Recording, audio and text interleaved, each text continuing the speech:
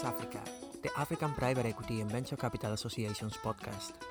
In this series, industry leaders will share their views on the investment landscape in Africa and will discuss latest trends covering fundraising, deal making, value creation and exits across private equity, credit and venture capital. In this episode, we hear from the legal experts from AFCA's Legal and Regulatory Committee as they examine the legal measures needed to ensure the preservation of current investments amid the COVID-19 crisis. Geoffrey Burgess, partner at Debevoise & Plinton, Pierre-Yves Denez, Senior Legal Counsel at BPI France, Folake Elias Adeowale, partner at Udo Udoma and Belo Saji, Mark Kendelin Davis, Chief Legal Officer at CDC Group, Roddy McKean, Director at Andiawana & Kana, Rafik Msa, Chief Legal Officer at AfriCinvest, Folasade Lusanya, Partner and Head of Corporate Commercial at Jackson Etienne Edu, and Cindy Valentine, Partner at Simmons & Simmons. This recording is part of AFCA's Uniting Against the Impacts of COVID-19 series, launched in April 2020. My name is Jeff Burgess. I'm an M&A partner at Debevoise & Plinton. Hope everybody is safe and well today. When the Legal and Regulatory Committee was preparing for today's webinar, we wanted to look at what our clients were doing. We wanted to answer questions that we think the AFCA community may have about the legal ramifications of the crisis that we're in. And we wanted to also focus on how this crisis is affecting the legal world differently than it is in OECD countries. The frontier markets for private equity in Africa have been affected differently and will be for reasons that we'll get into. Although at the end of the day, a lot of the legal issues are the same that people are facing around the world. On the health side of things, Africa has only had 15,000 cases across the whole continent and less than 1,000 deaths, which is extraordinary compared with other parts of the world. The method of containment of the crisis is going to be probably the biggest point of focus in the near term, although that's difficult because in areas of extreme poverty, it's harder for people to stay truly isolated. So far, there haven't been widespread outbreaks, but if there are, the health sector has less infrastructure to deal with people who are sick and has less local industry to ramp up production of things like ventilators, which China, the US, and parts of the EU have done. And once vaccines become available, which we hope for soon, distribution is going to be a little bit more of a challenge. But the economic effects and the fiscal flexibility that governments have to address the pandemic are also different. Foreign exchange has been affected heavily, and we're in the middle of a separate but connected oil and commodities price war, where there's been a lot of volatility there that's affecting businesses in Africa. And of course, governments have less financial means to help businesses. And in some countries where tax compliance is low, the ability to collect less tax is something that's not really in the toolkit in the same way it is in other places. So from here, I'll hand it over to Cindy to finish our introduction. Thanks very much, Jeff, and welcome everybody. We've decided to split this panel into four main sections today. First of all, we're going to be discussing legalities as they pertain to fund matters. Then we're going to look at transactional issues and then operational issues. Obviously, just to stress, this is a general discussion and not any form of legal advice. We're going to end off the session by having a question and answer session. So please do feed questions through as the speakers are talking, and then we'll have 10 minutes to address those at the end. Thanks very much to all our panelists on the fund side. We've got Mark Kendelin Davies from CDC, Pierre-Yves Denez from BPI, and myself from Simmons & Simmons. Then talking on transactional issues, we've got Rafik Msa from AfriCinvest, Jeff from Debevoise, and Folake from UUBO. And then on operational, we've got Roddy McKean from Andiawana & Kana and Folasade Lusanya from Jackson Etienne Edu. So without further ado, we're going to start off discussing impact on fund matters. Three core areas we're going to look at, the first being liquidity, the second LP default, and the third ESG and business integrity. Now, obviously, one of the main concerns around liquidity is the ability of LPs to be able to have sufficient liquidity to honour their commitments. Pierre-Yves, can you perhaps just talk to us a bit about other major concerns and around that? Yeah, presumably there is currently a high question on the GP side whether LPs will be able to fund any capital call in the future, and presumably this will be also depending on the maturity of the underlying fund that we are talking about. First-time fund may face some more difficulties in that sense than very old teams managing several funds.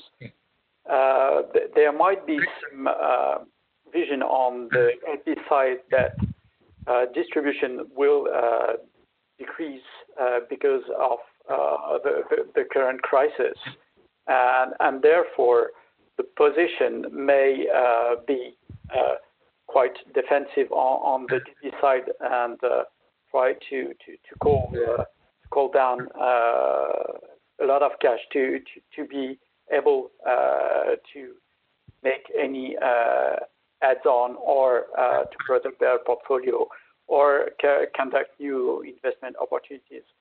So there is a big question about that. Probably on the DFI side, the question of liquidity is not really a question, but presumably it's more applicable to other LPs that are financing funds in Africa that may have several issues on their side. Will the financing of the funds be affected?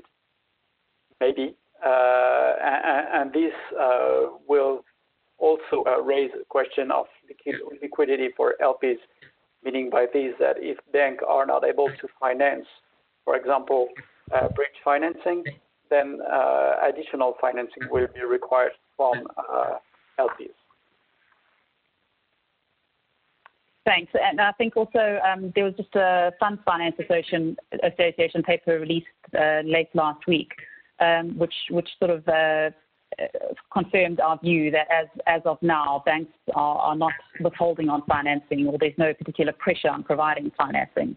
It seems to be that for the moment, things are continuing as normal. Well, not quite as normal. Mark, can you perhaps just highlight a few of the potential solutions that GPs can look at if they are struggling for liquidity? Sure, thank you. Look, the most important thing I think for GPs to do is to talk to their LPs and talk to them fast. Look, I represent CDC Group PLC. We have a significant portfolio of fund investments in Africa. We and our European DFI brethren have created a task force. The purpose of that task force is to seek a coordinated approach to liquidity issues in our funds portfolio. Now, it's early days yet, but the LPs are considering whether and when it might be appropriate to vary or waive terms in fund agreements. Now, why would we think about doing that?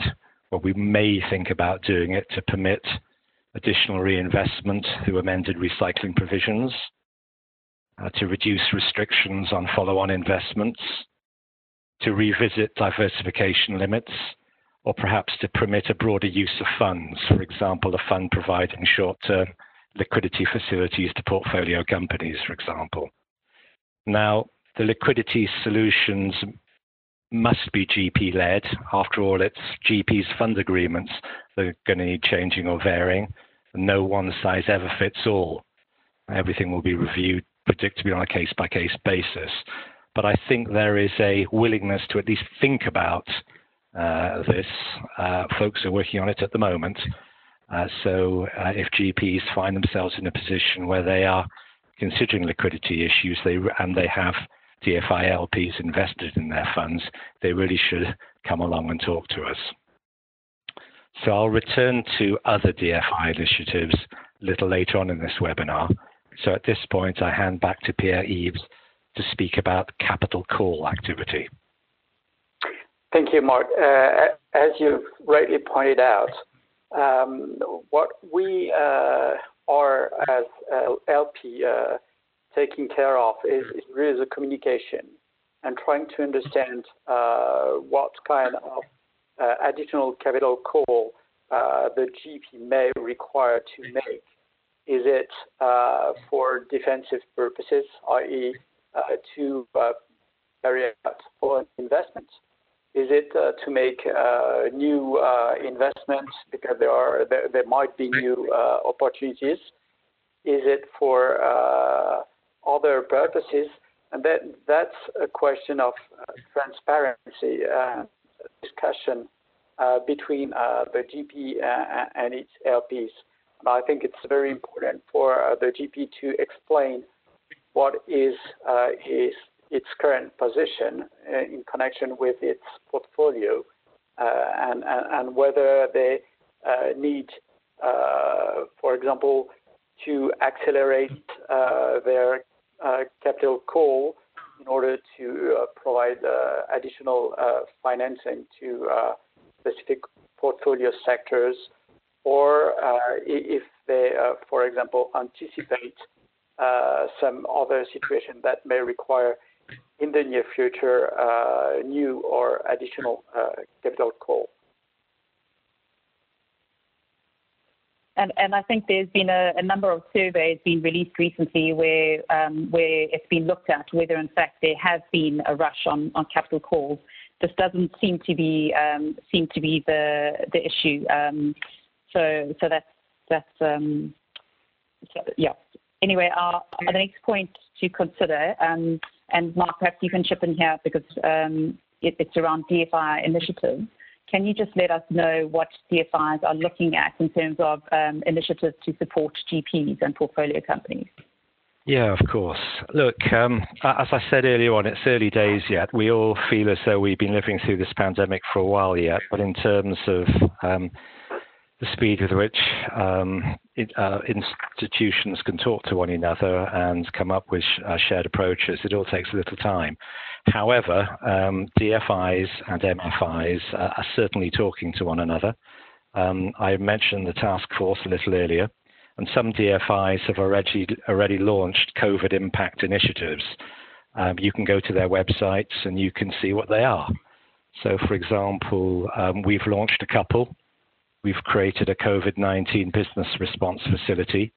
That'll provide grants and advisory to businesses so they can adapt and scale up as part of their pandemic response.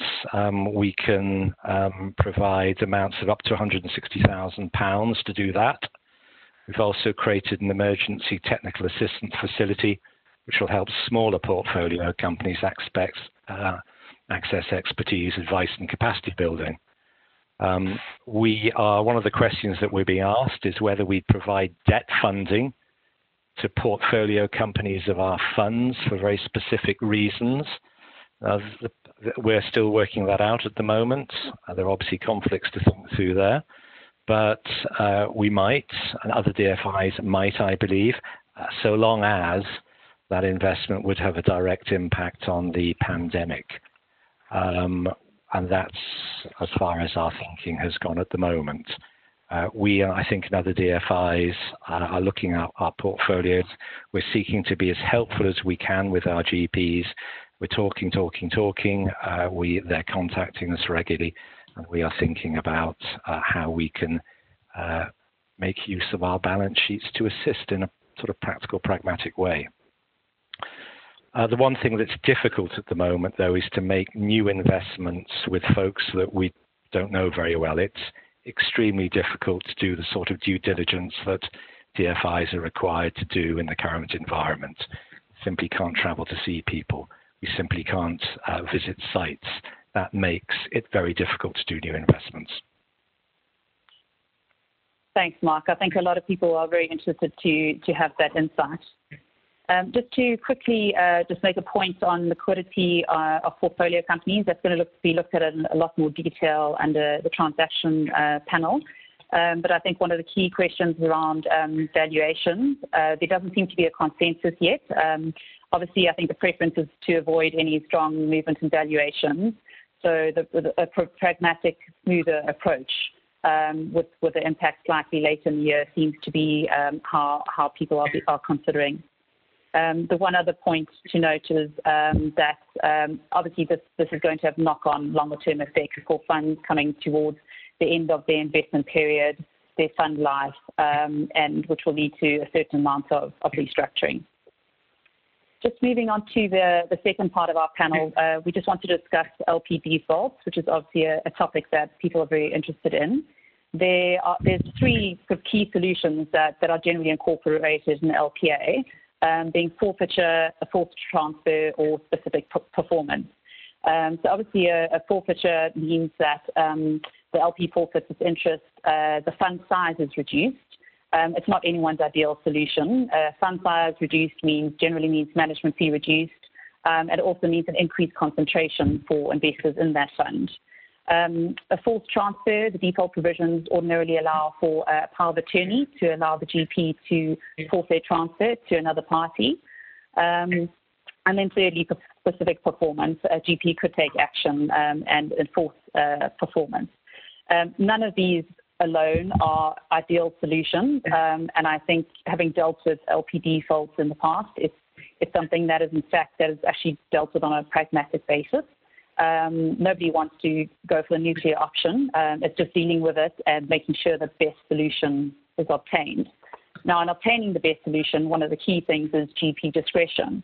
On one hand, the GP tries to maintain the maximum discretion. On the other hand, LPs want to ensure that they have some insight into how that discretion is exercised or how they could temper it. One thing that's been raised is perhaps issues around default should be considered at the LPAC.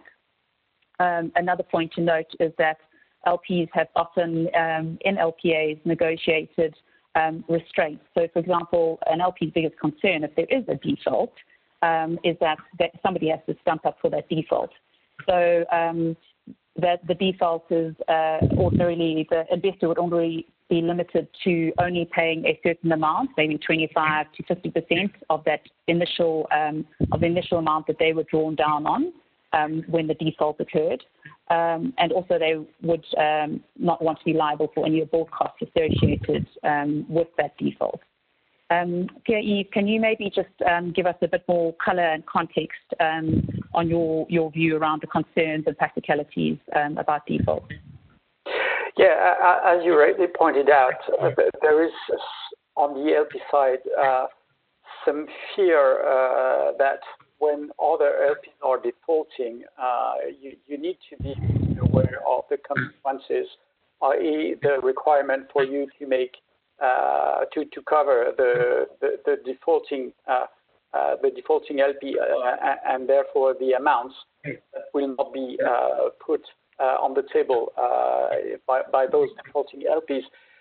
However, I mean, compared to the past, presumably we are in a situation where these defaults may be only temporary, and then what we have seen is trying to find out discussion with the GP and other LPs some alternative solution, not necessarily specified in the documentation, but that could help to face these temporary situation and the potential recovery of those defaulting LPs to pay their amount in the future.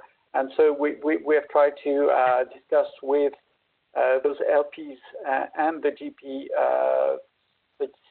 solution like increasing the financing of the fund or increasing the recycling of distribution in order to avoid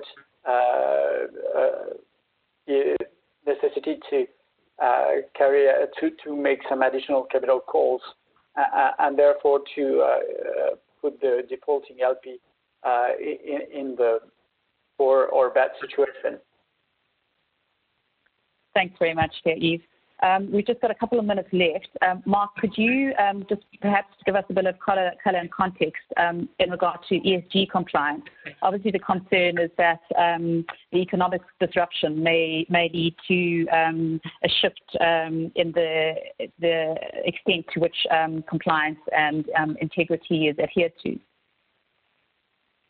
Yeah, look, put simply, compliance with the E&S and BI standards that GPs have signed up to by the GP and by the portfolio companies of the GP's fund is so important to LPs, particularly DFI LPs. There should be no cutting of corners at times of stress. Integrity risks tend to heighten as a result of a pandemic, increasing the likelihood that some portfolio companies might be tempted to take greater risks, might shortcut procedural safeguards, and might try to circumvent controls. We expect GPs to continue to resource their E&S and BI teams properly, to comply with the policies they have in place. And this is an internal control for GPs. They might have to move very quickly, expedited decision-making as a result of what's going on in their portfolios, make sure they've got the right governance processes in place for expedited decision-making. If GPs let their standards down, there could be significant financial losses, regulatory action, God forbid litigation, and always reputational damage. It simply isn't worth it. All GPs need to be very focused on their BI and the E&S obligations at this time. That's a plea. It's in all our interests for that to be the case. Thank you. Great. Thanks very much, Mark. We're just going to move on to our next section on transactional issues now. Yes, thank you, Sandy. Thank you all. So my name is Rafiq Mza. I'm a Chief Legal Officer of Africa Invest. And for this part, we will discuss M&A transactions and the impact of the current crisis on the current and ongoing M&A transactions, because as you know, most of us had transactions that either had signed before the crisis or that were about to sign and were in negotiation process. So as far as I'm concerned, I will discuss on the topic of deals that have been signed but not closed yet. So, and in the second step, my colleague Folake will discuss on deals that have not signed yet and what would be the takeaways and lessons that we could use for those of you who have not yet signed their transactions. So as I mentioned, I will tackle the issue and the difficult issue of deals that have and SPAs and transactions that were signed before the crisis, but for whom the closing have not yet taken place. And this raises a lot of questions. First, the first question is whether you are a buyer or a seller. Obviously, it will not be the same analysis, because usually as a seller, you want the deal to be closed as soon as possible to get your cash out of the transaction to distribute it to your LPs. So you have an incentive to finalize and close as soon as possible. You have a hurdle rate, you have your IRR that you owe to your LP. So it's very important to close as soon as possible. When you are a buyer, on the other hand, it's another topic, because the valuation today could be radically different from what it was like 1 month ago. It's like the world has changed today.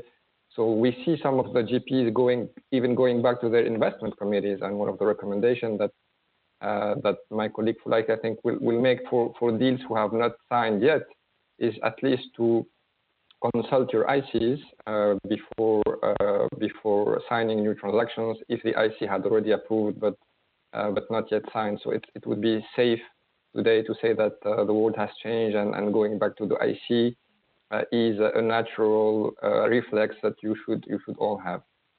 The second important point and on the contractual side is, what are the questions that you need to ask yourself if you have signed an SPA and you are about to close?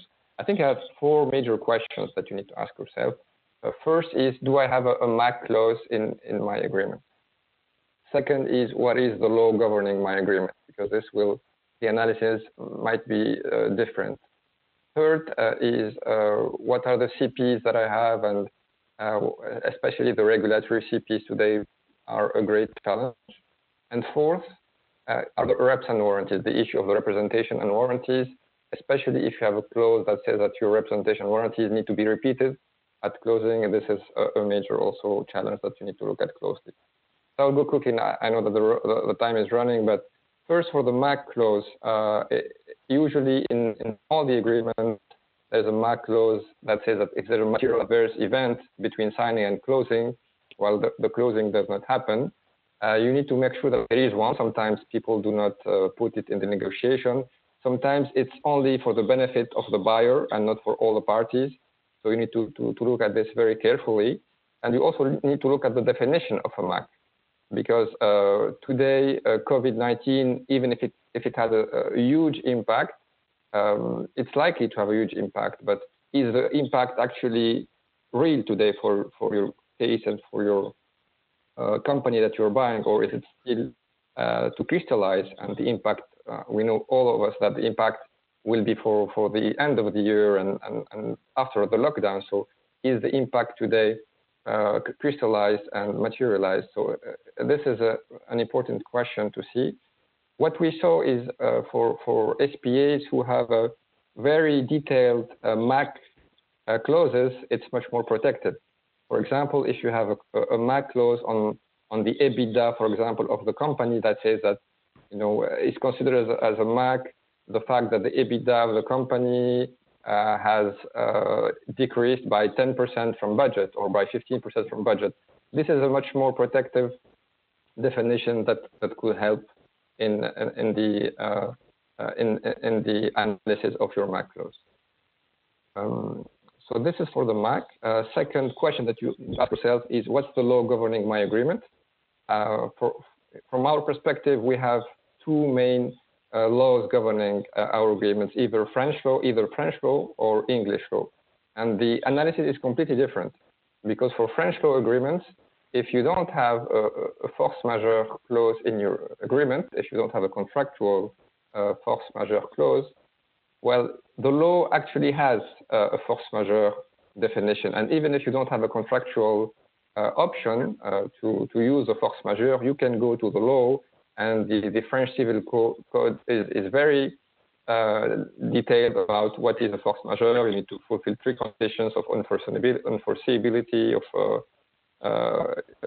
the event needs to be beyond your control. The events need to be makes impossible for you to apply the agreement.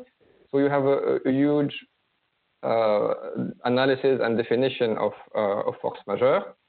Even a second concept that is less difficult to where the threshold is lower, which is the hardship clause under French law, the imprévision, which allows you to negotiate your agreement by going to the judge if there is an unforeseeable event that makes the agreement not impossible to implement, but onerous, much more onerous to implement. So it's a lower threshold than force majeure that the French law allows, even though it's not in the agreement. So the lesson and the takeaway is, if you have French law for your SPA, you need to be very careful, because it's much easier to apply a MAC or a force majeure event. And one other takeaway is that you can waive actually those hardship and force majeure rights contractually. So if you are, for example, a seller and you want to make sure that the buyer does not take benefit of those force majeure and hardship clauses, it's possible for you to waive it in your contract. For English law, it's much more complicated and difficult, let's say, to raise a force majeure if it's not in your contract. So you need to make sure that there is a force majeure clause in your English law governed SPA. Obviously, these are main highlights. The third question that you need to ask yourself on your SPA that have been signed is the date of your agreement. When was my agreement signed? Because as you know, the COVID-19 was declared a pandemic by the WHO on March 11th, 2020. So it would be drastically different if you signed your SPA on March 10th or on March 12th. So if you signed before this pandemic declaration by WHO, you could have argument to say that it was unforeseeable, or at least you'll be in a stronger position to implement a force majeure. For deals and transactions who signed after March 11th, or even after the national lockdowns, one could say that it's very complicated for a party to raise the force majeure event because it knew about it, and the consequences started to be evident for the world. So also the date of signature is very important, and obviously for the deals who have not signed yet, for the future deals, as will be detailed by my colleague Folake, it's much more different and difficult to raise a force majeure. Maybe a couple of words to finish on the reps and warranties and the other CPs. On the CPs, you need to be very careful on the fulfillment of the CPs because, for example, for antitrust conditions, when you need to have the antitrust or any other regulatory approvals for regulated sectors, sometimes in your national regime, the law says that after a certain period of time, there's a tacit approval that is given if there is no answer by the governments. And today we know that there's a shutdown and many administrations are closed. So the question is whether the failure of any government authority to answer can still be considered as a tacit approval. And we know that in African countries, some laws have been general to suspend these delays, but others are not clear and are silent. So today there is a real challenge to understand and to know whether this tacit approval can indeed be enforced and obtained. And law firms today have a challenge to give their legal opinions for closing transactions to say that all the regulatory approvals have indeed been obtained. I will stop there, and maybe we can go now to Folake's part on the deals for another time. Thanks, Rafiq. So picking up from where you've left off, I'm going to be speaking about legal considerations in the context of new transactions that have not yet been signed. So I'll be looking at issues that buyers, sellers, and target companies may need to consider before signing their transaction documents and in carrying out due diligence. Now, we have a very unique challenge, shall I say, in Nigeria and in many African countries, which is that you're not generally able to carry out external or third-party checks remotely. For instance, even if you wanted to review or to verify corporate records at the company's registry, it's usually done physically or manually. So that cannot be done while there is lockdown as a result of the measures implemented by government to mitigate the impact of COVID-19. So I'm beginning with practical considerations. A VDR, a virtual data room, may help to preserve the continuity of the process, but there will still remain the kind of challenges that I've just flagged with carrying out checks. If they're required to be on-site due diligence, meetings with management, if there's any technical due diligence that requires travel or physical inspections on site. Obviously, all of those are going to be impacted by the ongoing restriction following our presidential and state directives, for instance, in Nigeria. You need to consider, is it going to be necessary to reconsider your timelines in terms of your timelines for carrying out the transaction? This is very much a time where there has to be flexibility, and the parties have to very carefully consider whether they're going to be happy to proceed on the basis of perhaps information in a virtual due diligence data room in the short term, and whether then when the lockdown is lifted, there'll be some form of confirmatory due diligence that will be carried out, or whether they're happy to just rely on transactional protection. Those will be issues that need to be considered. Another challenge in the context of due diligence is the scope. It is very much a case, as we all know, that due diligence is likely to be more exhaustive. There will be additional issues to consider that arise because of COVID-19. I've already mentioned in relation to corporate information, the kind of issues that will arise with carrying out checks at the company's registry, for instance. There will be similar issues if you're investing in a target that operates in a regulated sector and where you want to make verifications or to ask questions from the regulator regarding their compliance and so on. For instance, if that company operates in the oil and gas sector, that might be an issue. Similarly, you want to make sure that the boards and shareholders are able to carry out meetings, even to enter into the transaction to start with. You might need to check constitutional documents to see whether they allow for virtual meetings to be held. If the constitutional documents do not allow for virtual meetings to be held, then it might be that might create a challenge that delays the progression of the transaction, particularly for corporate consent. You need to ensure that transaction parties such as advisors and others that are perhaps generating technical plans, business plans, accounts information are going to be readily available. You may want to check whether, in relation to regulatory information, you will want to check, usually when you're going for merger control approval, if there's a sector regulator, you're required to obtain the approval of the sector regulator. Most of them are out of commission, as is our Federal Competition, Consumer and Consumer Protection Commission. So that will impact on the timelines for the transaction. You need to check whether the company has, from a regulatory perspective, properly implemented the measures that are prescribed either by its own internal policies or by external regulatory policies in relation to handling a pandemic outbreak. In relation to employees, has it dealt with its employees properly from a health and safety perspective, from a sectoral perspective?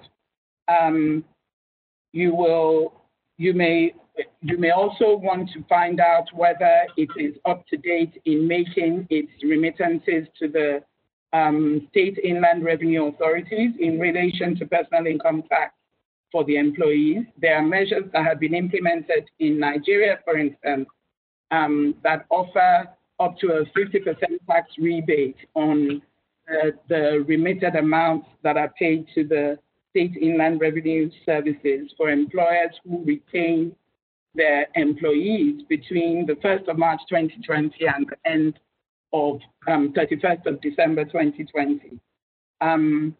So there are various issues that need to be considered in the context of due diligence, and the transaction parties do need to figure out what they do about timelines, whether due diligence is to be deferred, and generally how to handle the logistical and operational challenges that may arise.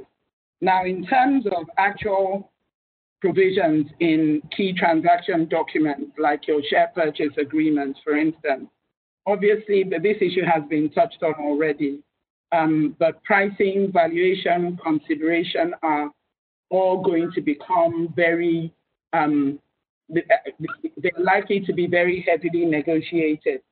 Buyers will obviously want to rely on valuations that are as close to possible to completion. Sellers may be pushing for valuations that are based on historical performance or more sort of certain factors up front. Parties may need to consider whether they want to, buyers, for instance, may want to impose ceilings on valuation. They may want to tie valuation to specific KPIs.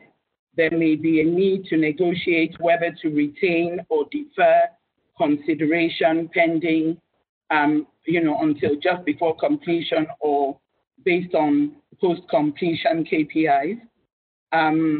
In relation to CPs, there will be a need to ensure that you're setting realistic timelines for corporate, contractual, regulatory approvals. In relation to regulatory approvals, we've already mentioned the kind of issues that might arise that might cause a delay in the satisfaction of CPs. Corporate approvals are challenging because board and shareholder resolutions, depending on the size of the company, may not be possible. The Nigerian Stock Exchange has recently published guidelines for carrying out virtual meetings where constitutional documents allow, but those are meetings for the board, management, and board committees that are provided for in that publication. There might be a need to consider what sorts of provisions you include for extensions, for long stop dates, and similar provisions under the deal agreement. Reps and warranties, Rafiq has already touched on these. They're likely to be more closely negotiated. Buyers are likely to require that reps and warranties, first of all, a wider number of reps and warranties, and then the need for further confirmation before completion, so that they can reduce any sort of exposure to valuation risk. For instance, sellers would of course want to, or are likely to want to exclude or to limit liability for COVID risk. And these are the two considerations that will need to be agreed by parties. A particular area where there might be a challenge are the operating covenants between signing and closing a transaction. There's a risk of rapid changes occurring in this period as a result of, by reason of the COVID-19 outbreak. And while sellers may be preoccupied with operational steps that are being taken to address the impact of COVID-19, buyers may be considering how those changes or the steps that are being taken by the seller are going to impact on pricing and valuation. Both will, I think the term ordinary course of business may become very heavily negotiated. There might be a need to more carefully define expressly in the agreement what is meant by that in the context of operating covenants between signing and closing. There's also the issue of access rights during that period between signing and closing and governance issues. It is likely that buyers will be more closely monitoring the company and its performance during that period. Rafiq has already spoken, he's touched on MACs and MAEs, and they will definitely be center stage in negotiations for new transactions. The buyer will obviously be seeking MACs that are as comprehensive and wide as possible to cover any risk of exposure to COVID issues. The sellers may be pushing to restrict the scope of MAC clauses to items that are easy to measure. By that, I mean to events that are materially and measurably disruptive, that are significant and specific to the target business. They may want to link it as Rafiq has touched on to EBITDA. It may be linked to market performance. The parties may need to negotiate materiality thresholds for the triggering of a MAC, and there are other KPIs that may be brought into play. I think the final point would just be in relation to merger control again, and that needs to be carefully considered because in this period there will be delays where you're acquiring control of a target. But other than that, I think Jeff is going to speak next about the sort of financing issues that may need to be further considered by buyers and sellers in the context of transaction agreements. Jeff? Thank you, Folake. I'll actually keep this relatively brief. because we're coming up to the end of the hour, and we need to do the operational panel as well. The financing issues that AFCA members have raised in the survey that was conducted a week or two ago are fairly wide-ranging, and it seemed that most of the questions related to issues that have arisen in drawn facilities that sponsors have within their portfolio. There's a wide range of financing facilities that are out there right now in the PE world, some at the fund level. There's some investments that are structured as debt, even though they're convertible. But just thinking at the portfolio level, and the sort of 3 points that I wanted to make in summary are, first of all, there's very good news that lenders generally seem to be working pretty closely with private equity-owned investments. So defaults these days don't carry the same significance that they used to in the pre-pandemic situation. There's a lot of reasons for that. Lenders are under some pressure from the regulators not to make the situation worse, and they know that it's not necessarily going to improve the prospects of getting paid by enforcing. And there's the practical consideration that courts in a lot of countries are closed, and so there's not much you can do to enforce through a court procedure.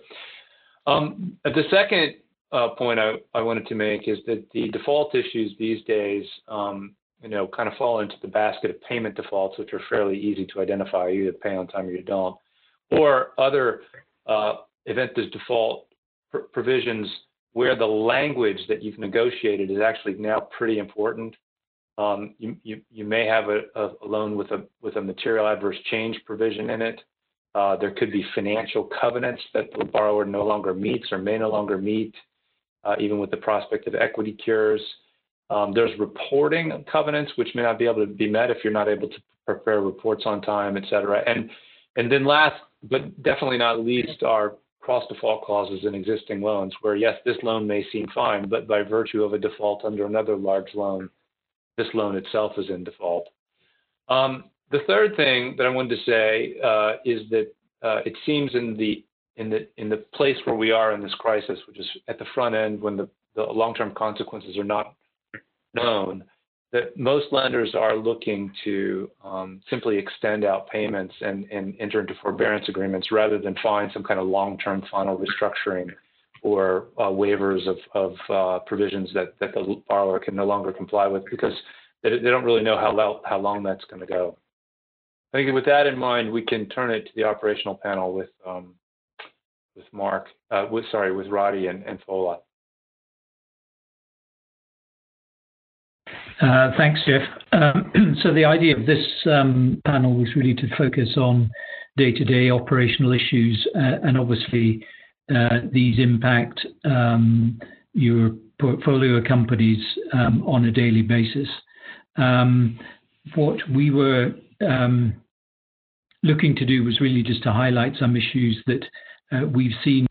I mean, obviously the issues that are coming up across a broad spread of different areas, whether it's employment, banking and finance, contractual commitments, tax, disputes, real estate, etc. We're not going to be able to cover all of those today, but we thought that we would try to pick on a couple of issues and talk about those. I think one of the key things to bear in mind is that, of course, the law in each of our countries doesn't really provide for what has happened and what can happen and is not flexible enough to provide solutions. So I think there is an opportunity for all of us as GPs and advisors to be proactive in trying to lobby our different governments to provide solutions to some of these issues, because I think many of those governments are not equipped to be able to react proactively to those issues. So I think by working together, I think we can make sure that at least certain solutions can be brought forward to help the situation. So I wanted to hand over to my colleague Fola, who's based in Lagos. She was going to touch on some of the employee issues, which is obviously one of the first commercial kind of operational issues which many companies are facing. Fola? Thank you very much, Roddy. So, given the nature of the pandemic we're dealing with, manpower has by the evolving events. Businesses have that challenge. It's a balancing challenge of ensuring that their critical activities and processes remain in operation in the face of the disruption. Whereas there's also the attendant financial burden because some employees have automatically become redundant. In looking at the issues arising, probably put them in 4 buckets: business continuity, occupational health and safety, potential business reorganizations, and also data privacy. So given what has happened, a lot of businesses have looked at remote working to the extent that is possible. And given the fact that we have a lockdown in Lagos and Abuja, which are the critical business centers in Nigeria, I guess even in terms of trying to make a choice, I don't think any business has an option in those areas, whether they can work remotely or not. The Nigerian labor framework is flexible enough to encompass remote working, so there is very little to be done on the legislative side. Again, it's to look at your contractual arrangements and see that there is flexibility to cover that. But remote working, which it appears to have been fully embraced, throws up other issues such as supervision and direction, the ability to meet with customers, and even the ability to deploy the technology to provide them the seamless transition to remote working. Resources to employees. Remote working has issues of cybersecurity. It's one wonders whether a lot of businesses were able to make this investment in technology. It is clear from the regulatory side that not as much has been done, although a number of regulatory authorities have indicated they are open for business by way of online filings. Not all of them have been able to take advantage of that. The next issue on employment matters would be the occupational health and safety. Nigerian legislation gives the employer the responsibility for the safety, health, and welfare of workers, but the legislation appears to be tilted more to factory workers than the manufacturers.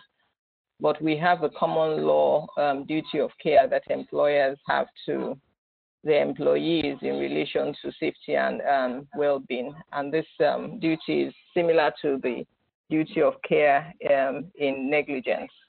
The International Labour Organization standards of occupational health and safety also applies, and it enshrines that employees have to be protected from sickness, disease, and injury.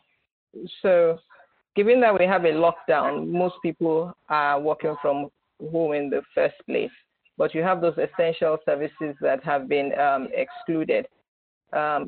Companies, businesses have to look at their processes again and ensure that they are compliant with the directives that have been given on either social distancing and all the other health directives, and ensure that they actually take steps either in relation to employee workplace or relationship with customers to protect the employees from safety and health issues. This is the time for all companies to look at their health and safety policies and make them reflective of the current situation. Another key area, which is business organizations, that I know that every business owner is thinking of right now and is most impactful. We're going into our 3rd week of the lockdown.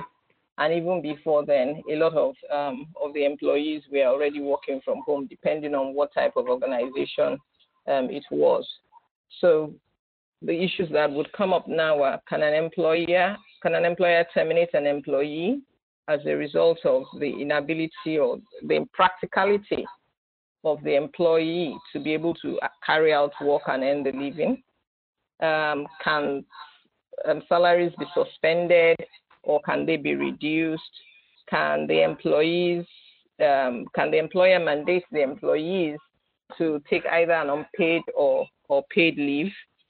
A number of the issues are not covered, and I don't think any of this particular situation we find ourselves in will be covered in either the contractual agreements, the employment contracts, the policies, or the handbook of the companies.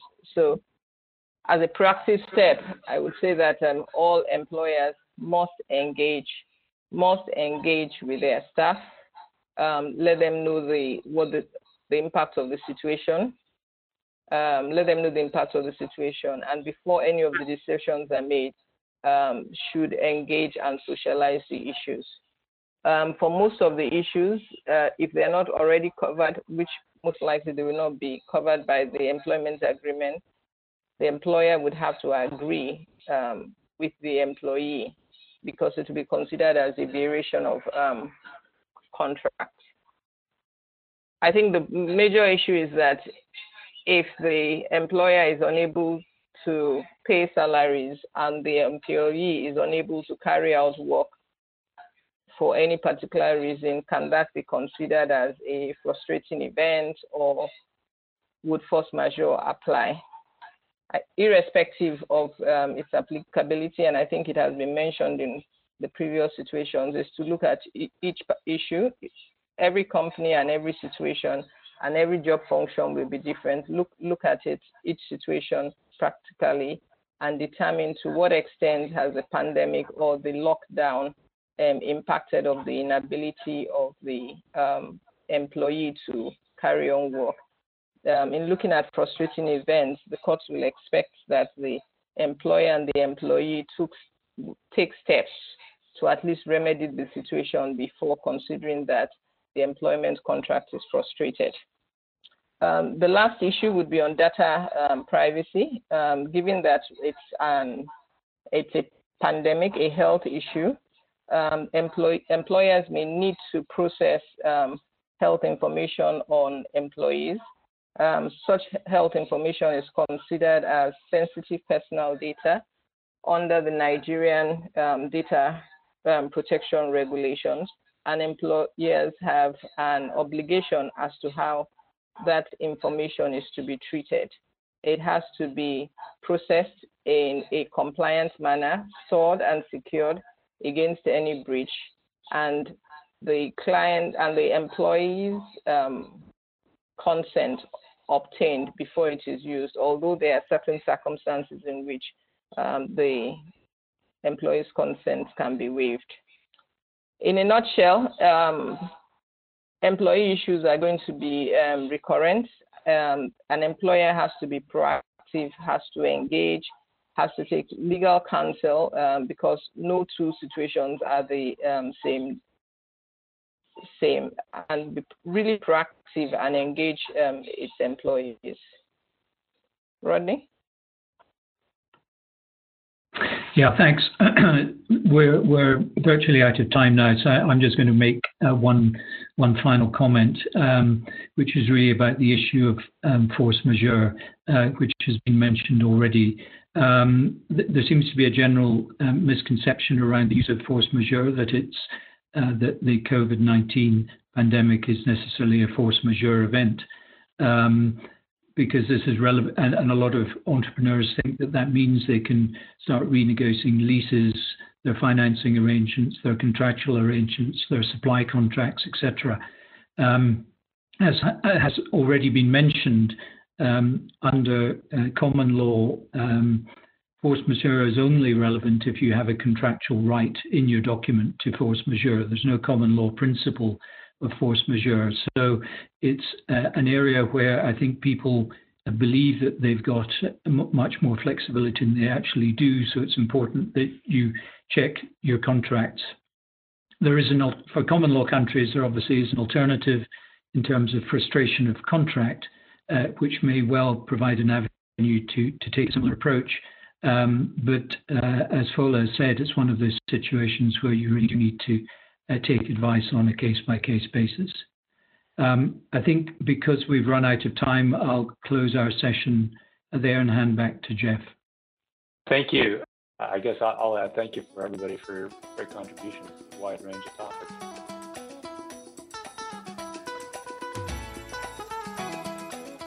Thank you for listening.